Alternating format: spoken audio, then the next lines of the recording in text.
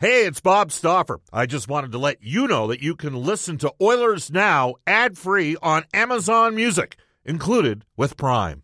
Another day is here, and you're ready for it. What to wear? Check. Breakfast, lunch, and dinner? Check. Planning for what's next and how to save for it? That's where Bank of America can help. For your financial to-dos, Bank of America has experts ready to help get you closer to your goals. Get started at one of our local financial centers or 24/7 in our mobile banking app. Find a location near you at bankofamerica.com/talktous. What would you like the power to do? Mobile banking requires downloading the app and is only available for select devices. Message and data rates may apply. Bank of America N.A., member FDIC. I'm trying to figure out here, do we know what LA is getting besides eating money and salary and, like... Does that make you wonder about Carter Hart? Well, that might be a complete separate other deal. But you know who's got a great pulse for these sort of things? We're going to head off to the River Cree Resort and Casino Hotline. Daily Faceoff's Frank Seravalli for Horse Race in Alberta. Live thoroughbred racing back at Century Mile Racetrack and Casino every Friday and Saturday. For more information, head to thehorses.com. So here's what we know. We know that Ivan Provorov, who made some news a while ago when he refused to wear a Pride jersey. Ivan Provorov, at one time considered a first pairing left shot D for the Flyers, has been traded to Columbus. LA's in the deal. They have moved Cal Peterson and Sean Walker. They had the extra right shot D to the Philadelphia Flyers, and they're retaining money apparently on Provorov. And they get rid of the money on Peterson and Walker. Maybe they're retaining some there. I don't know. Let's bring Frank aboard and find out what Frank Seravalli knows from Daily Faceoff. Hello, Frank. How are you? Bob, I'm good. I've been chasing this for the last 45 minutes or an hour. I can fill you in based on what I know and what I believe to be true. Again, this is real time happening in the moment. Carter Hart, I heard Brendan ask, is not going to the LA Kings. In fact, I don't think the Flyers have made any sort of move with Carter Hart at all. Okay. That was the speculation that I saw on social media. The Flyers are getting back multiple picks and a prospect as part of this. I believe the LA Kings first-round pick that was originally sent to Columbus in the Gavrikov-Korpisalo deal is going to Philly, so that's the later first-round pick. The number 3 overall pick is staying in Columbus. Right. So I know there was some questions and speculation about that. But I guess there's probably something also going from L.A., a high-priced pick, I would imagine. The Kings, of course, don't have their first, but maybe one in 2024, I would imagine, in order to clear out the salary for Peterson. That was a whopper of a deal. So, yeah, there's a lot happening, a lot going on, but Flyers getting picks and a prospect in return, I'd imagine probably a pretty good one, too. So you think they're getting LA's number 1 from this that went in the Korpisalo-Gavrikov deal. The belief is that the Kings are going to take a serious run at Gavrikov. Gavrikov and Roy had great analytics during the course of the regular season, and for that matter, even in the playoff series against Edmonton. Edmonton actually got to the other pairing, the Anderson-Doughty pairing, a little bit as that series wore on. Gavrikov and Roy were the better pairing. Walker was a healthy scratch for large percentage of the. Yeah. I think he might have played one game. I'm trying to recall here. Interesting stuff. And so there is a chance that Philadelphia, on top of taking Cal Peterson and Sean Walker, Philadelphia may end up getting 2 number 1s out of this. You're thinking they're getting a number 1 for sure, and possibly a second number 1. You think? Yeah, and I think there's also a second round pick in there as well. I mean, look. The Flyers are giving up the best, at least to our knowledge right now, the best player in the deal in Provorov. Yeah. You mentioned not only was he in line to be a first pair, he was viewed as a number 1. He was the player selected with the exact pick before Zach Werenski took Columbus took Zach Werenski in that same draft. And, Columbus has been very active looking for a defenseman. I reported this 2 weeks ago that they were on the prowl for a defenseman and were dangling that extra first-round pick that they had So that was, I'd suspect, again, part of the deal.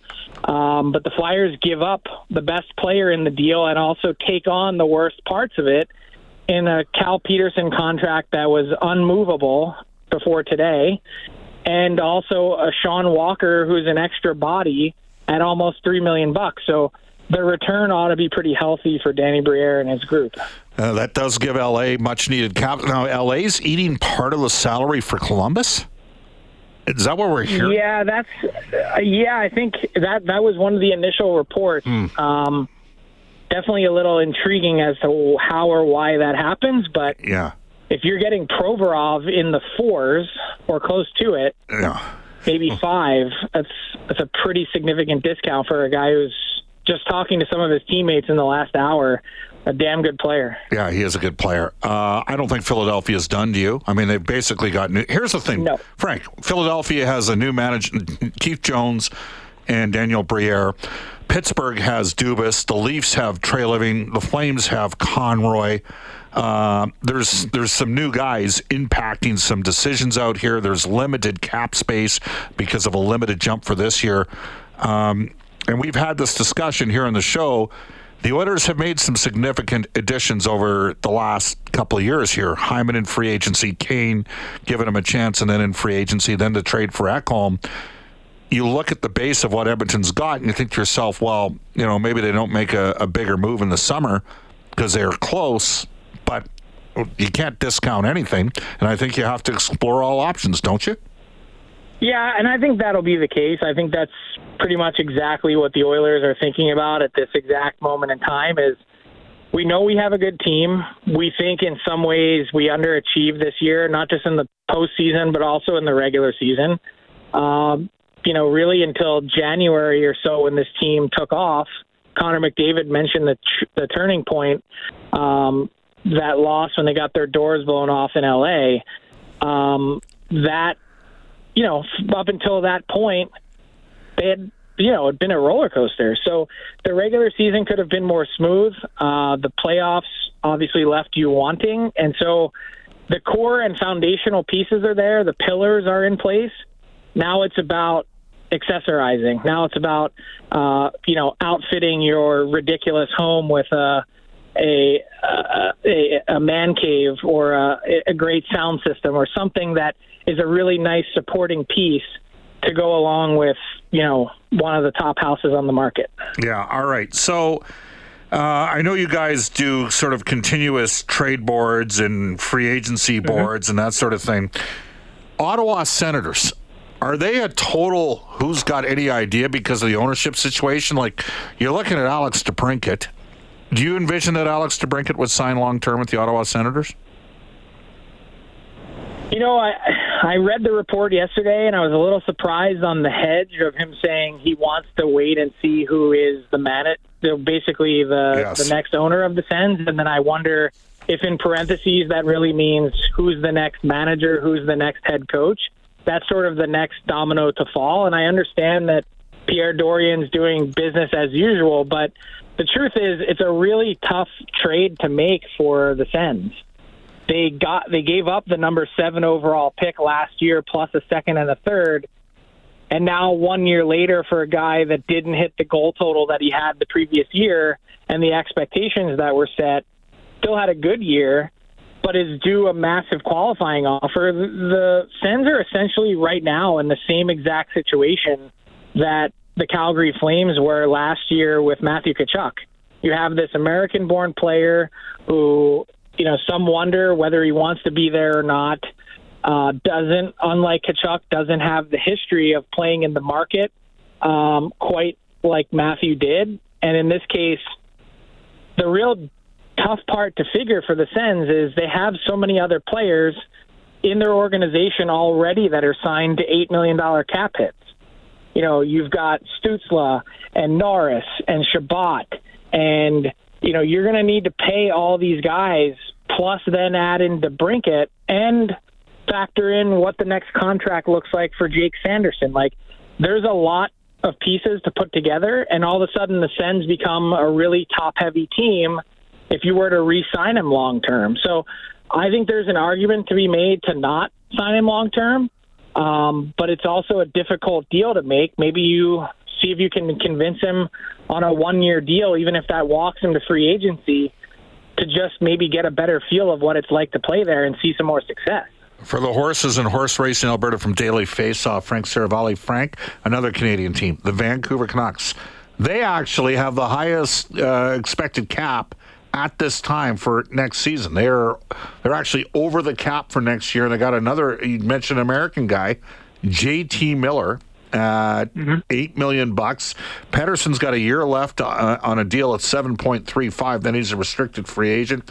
2 years left in Besser. They just re-upped Kuzmenko, and Garland's got 3 years left there. Is something got to give? And that doesn't include Ekman Larsson and Myers on defense. Is something got to give in Vancouver, do you think? Yes, they've been working feverishly the last few weeks to try and move Connor Garland. I don't know how much success they've had because they found, at least according to the teams that I've spoken to, the asking price to be significant. And understandably so. Like, I like Connor Garland as a player. I think it's a combination of cap hit and term that teams, no one wants to give anyone a life raft here, a get out of jail free card when you're in this cap situation. And for a team that from the day that Jim Rutherford took over at his press conference and Patrick Allvin, they'd been talking about finding cap flexibility. And instead, last year, they made moves that I think they probably felt like they had to. The opportunity to get a Filip Hronek that came together as an absolute shock to people in Detroit and Vancouver. But you get a player like Hronek, and that's great. But first off, you need to pay him because he's up in 1 year's time. And second, you've added additional salary beyond him. You've added Beauvillier, and you re-signed Kuzmenko. And instead of, getting rid of salary and trading, Bo Horvat as they did, they've still got all the rest of their pieces there and have added to the pot, which doesn't really make a lot of sense. So something has to give. I don't think it's going to be by way of a buyout. And I think the JT Miller question that you ask is almost a break glass in case of emergency. Check the prices on everyone else. Find out what you can get in return for value for JT Miller. And if you find the other ones to be unpalatable, then at least if need be, you can move JT Miller. I still think that's a bit of a long shot in the sense that the mandate for the Canucks is to be as competitive as possible and try and be a playoff team again next season. If you're trading JT Miller, that just pushes you further away. Could the New York Islanders with Lou Lamoriello, he didn't do a lot last year, then he went and stepped up and obviously got Bo Horvat. Could they be a team potentially looking at shaking some things up? I put the Islanders in the only God and Lou know category because that's the truth. Yeah. I'm not going to sit here and pretend that I know more about the New York Islanders. Lou Lamoriello doesn't talk. He doesn't share what he's thinking, and anyone that he's in conversation with, there's an agreement in place that none of that information is shared elsewhere. So your guess is as good as mine. I would think, though, based on the way that this is all unfolded, that they need a change. They can't score. They're old. They're slow. And they're in a spot where they're pot committed with all the term that they have, that they need to shake it up, but it's not really going to be easy to do so. And they're facing the prospect that their team actually gets worse in the short term because they have UFAs like Scott Mayfield that are going to cost more. Frank, the Chicago Blackhawks have 14 picks in the first 3 rounds of the next 2 years. They're at like 45. Yeah, that's it. They're at like $45 million. They also had 3 number ones last year. I don't know. Did you watch it in the Memorial Cup, by the way? In bits and pieces. Because I can tell you, Korchinski was quite unimpressive to me. Wow. 7th overall pick coming back. I expect a guy to dominate games, and he did. Like Zellweger, a second rounder, he dominated when he was out there. Korchinski didn't for me. Seattle had a bunch of guys that underperformed come crunch time in that tournament. That's part of the reason. They also got out-coached. It's part of the reason why they lost ultimately. I'm looking at Chicago here. They are going to spend some money, aren't they? Oh, yeah. They have to. They have to spend money to get to the floor. I don't think they're going to go crazy. They're $20 million under the floor, just so the listeners are aware. Yeah, so my expectation is to better support Connor Bedard. What they're going to do is either take on a couple unpalatable contracts in exchange for additional capital and assets, and or they're going to overpay guys on one-year short-term deals to come to Chicago and play with Connor Bedard. They're not. I don't expect them to be big game hunting in the free agent market, but they might pay a guy an additional $1 or $2 or $3 million, whatever the case may be on the player, to just add to their roster to give him a chance to have a good rookie season and a solid footing in the NHL. Is Taves? He's done there, right? Taves and Kane are both done there. Not re-signing. They're not re-signing there. So let's take that. Well, it's going to be interesting to watch what happens. Why are the New York Rangers so steadfast in having an experienced coach? Probably because of the mandate that comes from ownership to win. And look, Chris Drury made the decision to hire Gerard Gallant. I don't know how many bullets you get in New York with that ownership group, but I can tell you that ownership group was fired up in November and December when that team was off to a slow start. And as much as Chris Drury's probably intrigued and the rest of the league is with someone like Chris Knobloch and the work that he's done in Hartford, for a team that went to the conference final 2 years ago and went backward this year, they can't afford to get it wrong. And for whatever reason, NHL GMs, especially when their seat begins to get a little hot, they tend to go with the experienced guy that they feel like can give them a security blanket. Well, I'm here to tell you the best thing that one of the best things Ken Holland did, and he wasn't the only one in the organization that was thinking that way, but one of the best things they did was promote Jay Whitcroft. And I just, I look at a guy like Knobloch and I'm like, I think he's exactly what the Rangers need. Seattle, could they be an interesting team here as well to watch? I mean, we mentioned Chicago. Anaheim's going to have lots of money.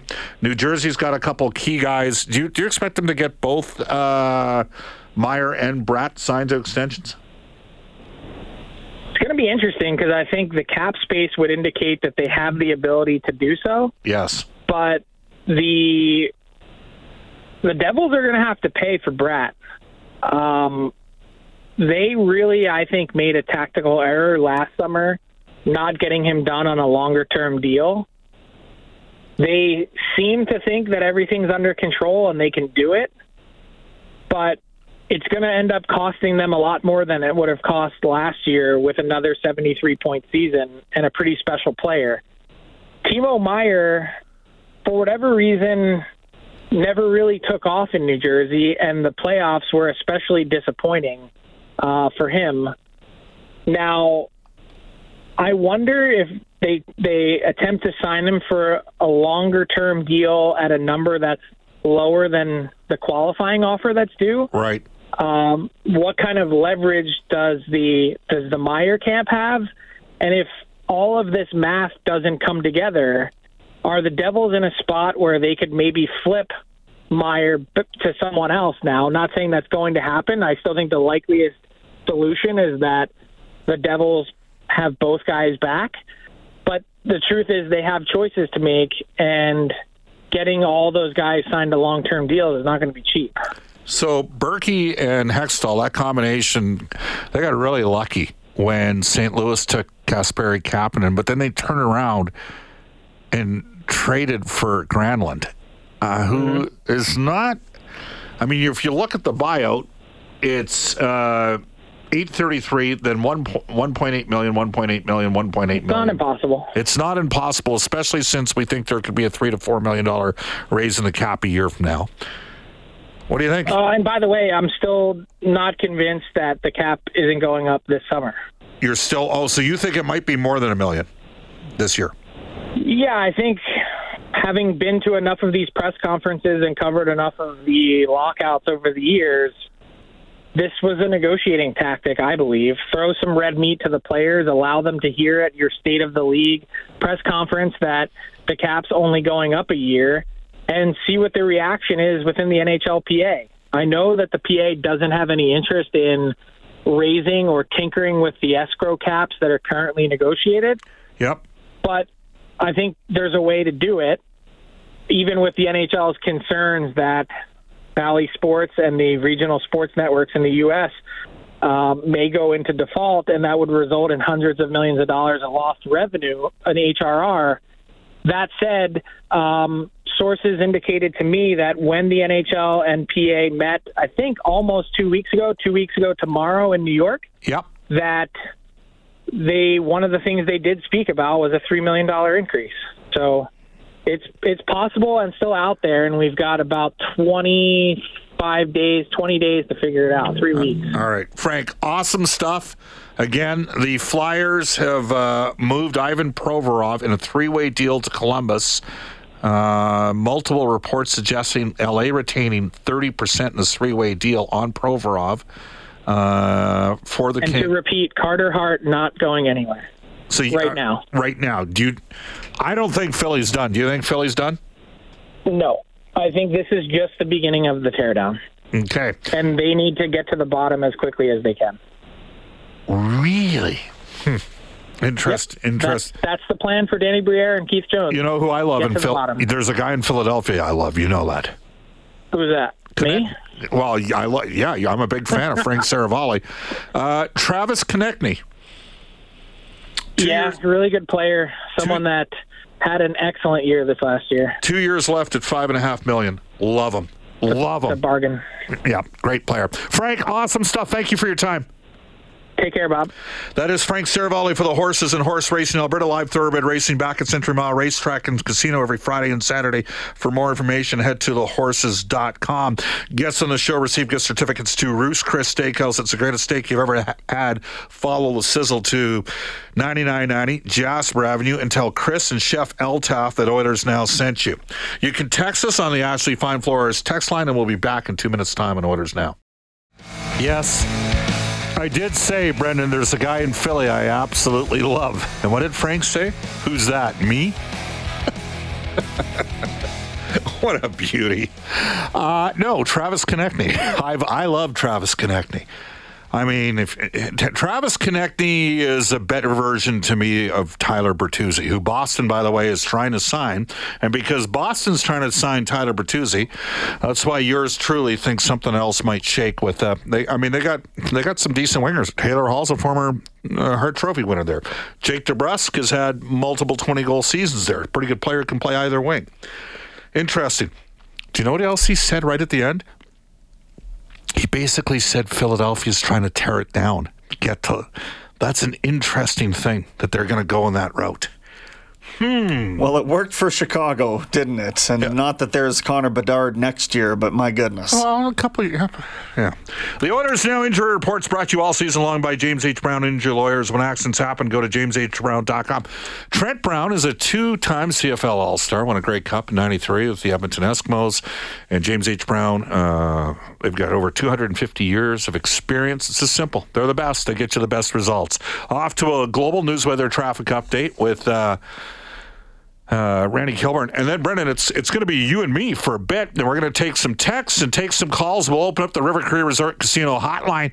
Do you stay status quo, or do you look to wheel and deal? You tell us on the River Cree Resort Casino hotline, 780-496-0063, when we return on Oilers Now.